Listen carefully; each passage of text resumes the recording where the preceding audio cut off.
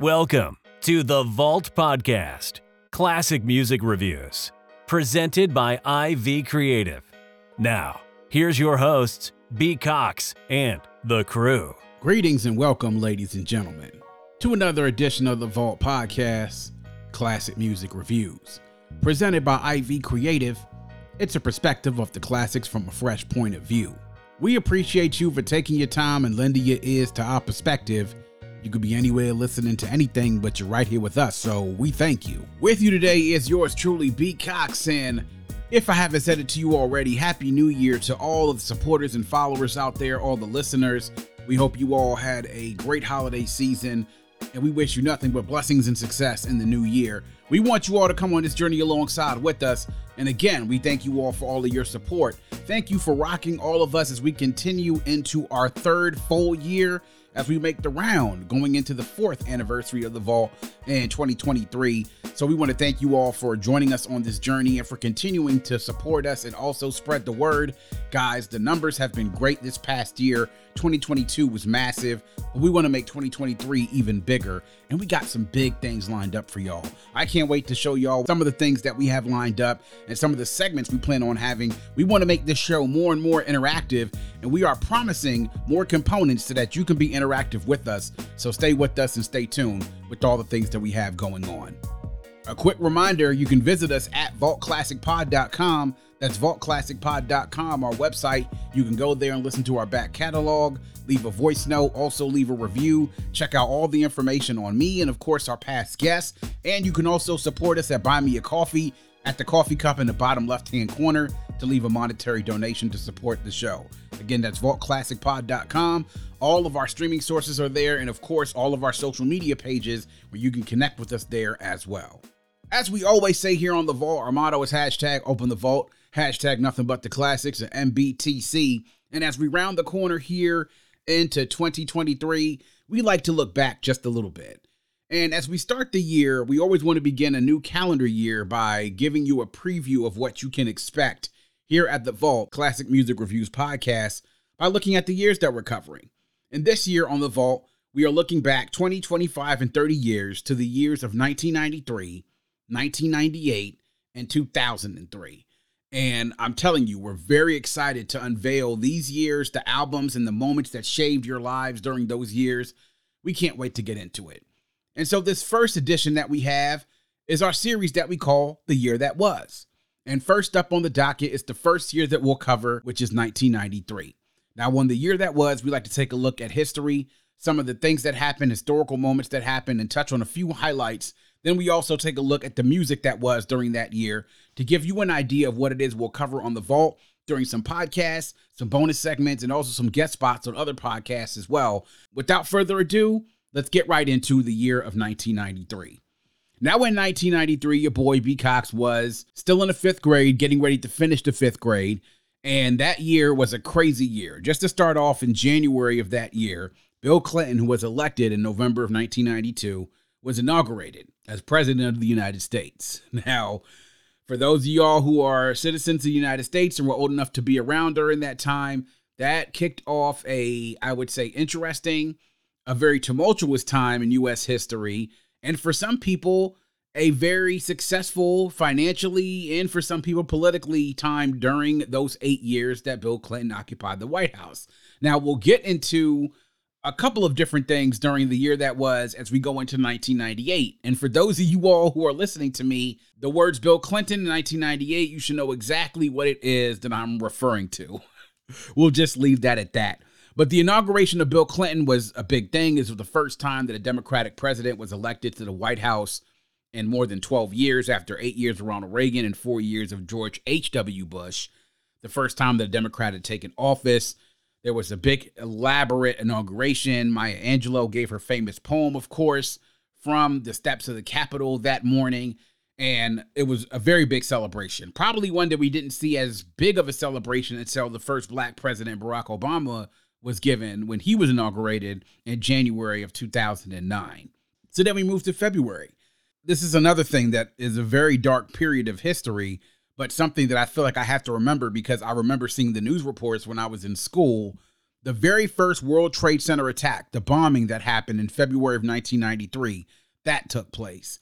For those of us who remember that, we remember seeing the images on the news of all the images of people coming out and, the smoke and everything else and people with soot and stuff on their faces. It was bad. And so that World Trade Center attack happened in February of 93. We thought that was as bad as a terrorist attack that could happen, but we were wrong. We were woefully wrong, and we would be proven so woefully wrong only 8 years later. Unfortunate. In April, for those of y'all who remember as well, David Koresh, the Branch Davidian cult, which was in Waco, Texas, is one of the things that how I came to know the city of Waco is by those reports in the news of this cult that David Koresh, who was this sort of fundamentalist religious leader that had taken a cult. And for those who remember during that time, it was a very controversial figure. Eventually what happened is the ATF ended up breaching that compound, which was in Waco. It killed 76 people, including David Koresh himself. And there was a lot of fallout that came as a result of that because there were the images we saw on the news there as well of the compound on fire. And that was a big story for years because that standoff lasted a number, I wouldn't say at least like weeks it lasted between the feds and David Koresh and that cult, the people who were inside that compound. The 90s were a wild time. The 80s and 90s were a wild time for people that were dealing with cults. And, you deal with that. And a few years later, you had like the whole Heaven's Gate cult, a wild time in the country. And that was one of the first ones that I was actually cognizant of while in school. A couple of sports teams definitely made history that year.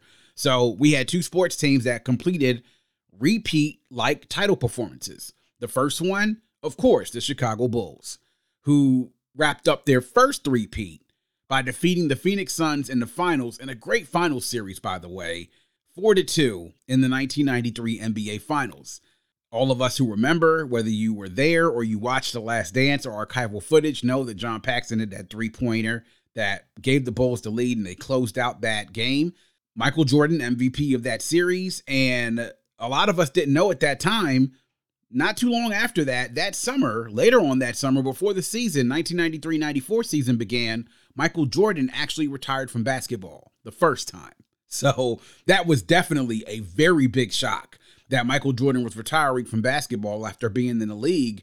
I want to say at that point had been in about maybe 8 or 9 years. And the fact that he's retiring so abruptly, seemingly at the height of his game, was a big shock to so many of us, not just in the sports world. It was a national and international news story that he was retiring. Another repeat performance, the Toronto Blue Jays defeating the Phillies 4-2 in the World Series. The big highlight of this, Mitch Williams giving up Joe Carter's walk-off home run to win the World Series for the Blue Jays, who were repeating as World Series champions. And we all remember that highlight of Joe Carter running around the bases, jumping up and down, his fist in the air. It was classic, like absolutely classic. You don't forget those scenes. Those two championship moments, the Bulls in 93 and the Blue Jays in 1993, absolutely classic and things that I'll never forget. But this is a music show, so we're going to get into the hip-hop highlights and of some of the things that you can expect of what we'll cover in 1993 in hip-hop music. And man, was it an absolutely huge year. So just to give you an idea of the albums that came out during this time, and I would say I was a fan of hip-hop music, but after this year is when I actively got involved in going out to go get my own music because I was so blown away by the music for this year. Now, we talked about the West Coast starting to assert its control at the end of 1992, heading into 1993 with the release of The Chronic. Well, on The Chronic, you got your first taste of what would become the phenomenon that was Snoop Doggy Dogg. He was one of the most anticipated acts to be released out of Death Row and probably out of hip-hop since its beginning because he was such a hot prospect. He really captured all of our attention on The Chronic, and people could not wait to have Snoop with the album of his own. Well, in 1993, he released his debut album, the classic Doggy Style. And when I'm telling you that Snoop became a force in hip-hop with the release of this album became not just a huge hit in hip-hop music, it became a huge hit in the music industry overall. The release week numbers for this album, which I'll get to you in just a second, were absolutely insane. And it set the stage for Snoop to become a huge music star on a scale of a career that's lasted now well over 30 years. Now, we talk about the first week numbers of Doggy Style. Let me just give you an idea of what those numbers were. Now, people have big weeks in hip hop, But the first week numbers of Doggy Style were completely out of this world. First week numbers, 802,858 records moved on the first week. The next biggest opening in 1993, Black Sunday at Cypress Hill. That moved 261,000 units in a week. Insane. So he sold almost 600,000 more copies than the next biggest opening week selling album of that year. It's just mind-boggling. But if you were around during that time and if you were aware of what was going on, you understand why it was so big. Snoop was one of the more anticipated acts and debut acts to come out of hip-hop in a long time. And the hype was definitely worth the wait. But he wasn't the only big act to drop in 1993. Another group, another cultural phenomenon which dropped in 1993, coming out of Staten Island, a group that helped to sort of reassert New York and the East Coast footing in the rap game, was the Wu-Tang Clan and their debut album, Enter the Wu-Tang 36 Chambers. Again, cultural phenomenons that come along that you can recognize and you see almost 30 years after they've dropped, how big of impact they've had on the hip-hop world, on pop culture, the fact that there's this Hulu series out there now documenting their rise in hip-hop, not just Wu together as a group and a collective, but all of their affiliates, also all of the individual members making an impact on hip-hop individually. Method Man, Raekwon, Ghostface Killah, Inspector Deck, GZA, RZA, the old dirty bastard. Just to name a few. The group really set things in motion. And when I went to the Rock the Bells concert to see them all together in 2010, when Peter Rosenberg was hosting that, he did say that when this album came out, it changed fucking hip-hop. And it really did. It really changed hip-hop. But that was a huge cultural phenomenon. But we get a little bit deeper into 1993. You want to talk about an album that moved the meter for me? It was none other than Tribe Called Quest, Midnight Marauders. I mean, when this album dropped, I was already a big Tribe fan based off the Lower End Theory. And while many people will give the Low End Theory their credit, I actually think that the Midnight Marauders album is the album that made Tribe as popular as they were when they took that break after this album.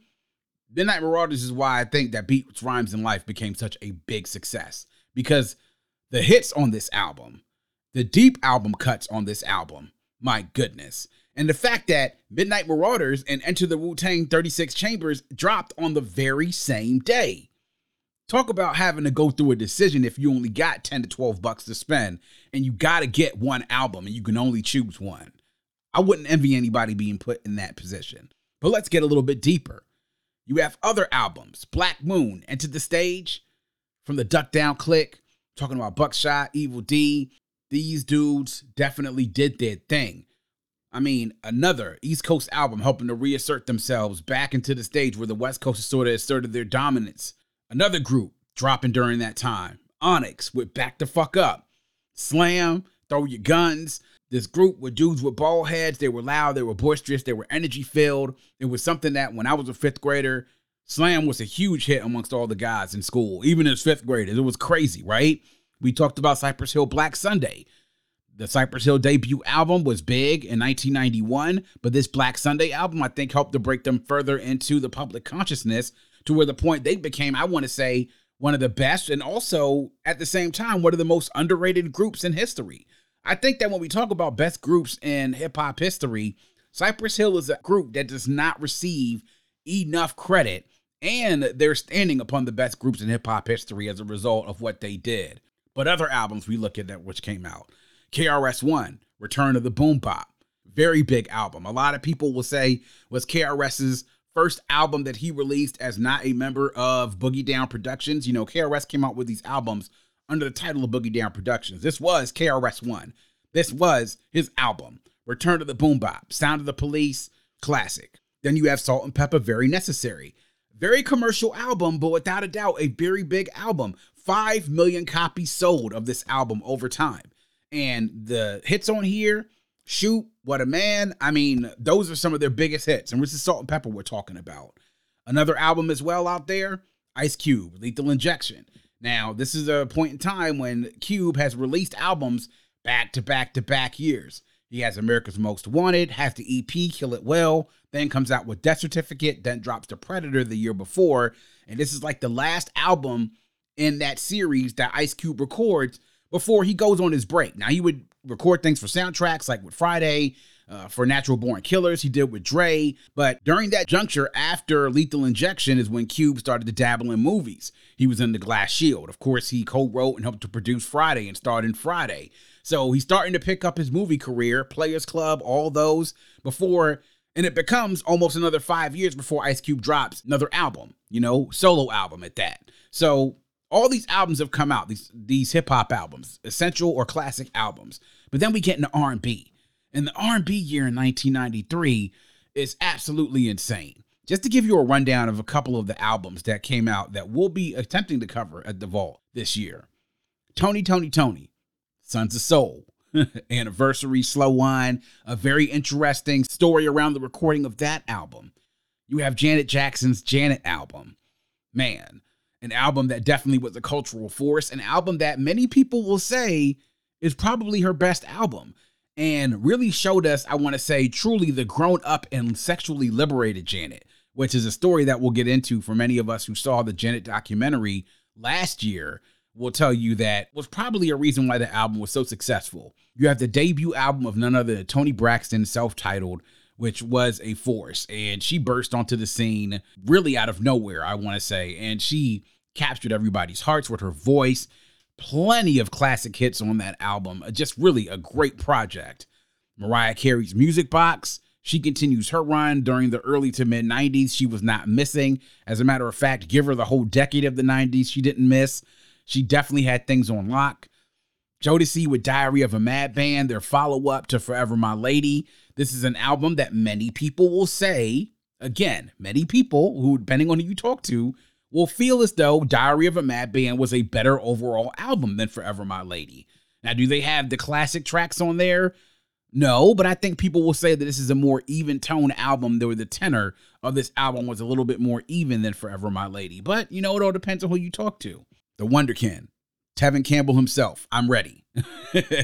Those of us who know how big Tevin Campbell was during that time, I will tell you, from a guy who was in 5th grade, look, girls absolutely loved Tevin Campbell and his songs. They did. You could never go wrong if you were a boy trying to impress a girl by attempting to turn on some Tevin Campbell, or if you had some vocals attempting to sing Tevin Campbell. Oh, yeah. That's how a girl knew that you liked her. So that was huge, man. He was definitely a force during that time. I had a conversation with my brother-in-law the other day about how talented that guy was. Some of us may have forgotten just how talented that dude was, man. He was insane with his vocals. And another one, Xscape with Hummin' Coming At Ya. Man, to be an R&B group during the early 90s, we talked about SWV last year, En Vogue, TLC. Xscape is another one that came out there that definitely burst onto the scene. Whew, man, I'm telling you. This was a crazy year, 1993 R&B wise. We started to get into that period where the music started to change. We talked about it last year with the R&B reps and with Brian Alexander Morgan, what SWV's It's About Time did. I felt like this year was sort of a continuation of that as we moved into a new era of R&B music.